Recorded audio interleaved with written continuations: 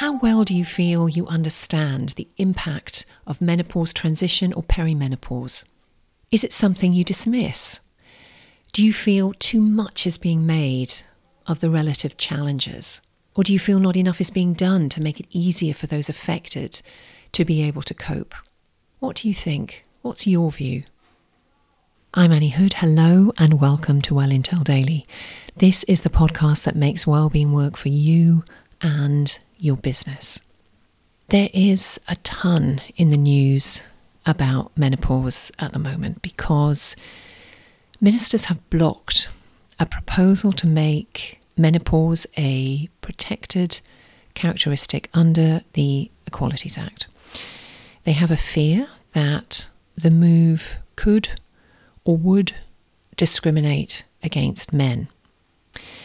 I want to offer you today a bit of personal insight as someone who is navigating perimenopause and a very raw, if I may, perspective on why greater consideration, empathy, understanding and protection is needed.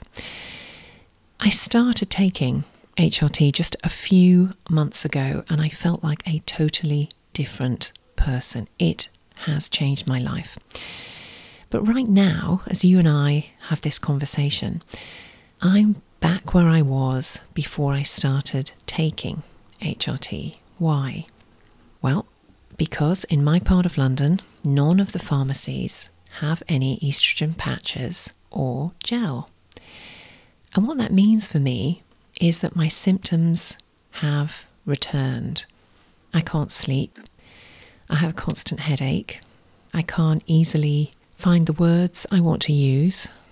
I'm irritated, I'm edgy, and I find it difficult to communicate with my team because it feels like my brain has stopped working. Now, I hope and I trust that this will be short-lived, but the reality of the effect that this sort of situation has on me and you or women in your life can be very, very dramatic. Now, the current issue I've described, not being able to get that very valuable, like diamonds, estrogen patch, that issue that probably hundreds, if not thousands of other women also face at the same time as me now, appears to be a supply chain issue. No doubt it will be solved, but being without HRT, however temporarily, has a massive impact on me and you possibly, or people you know, a huge impact mentally and emotionally. And I implore you, as another human being, become more aware and sensitive to how crushing hormonal imbalance can feel. Now, the very best place to learn more about this crucial subject is my good friend Helen Brown's podcast, Effin' Hormones. It's fantastic. It's humorous. It's insightful. It's empathetic. You won't feel like you're going mad anymore.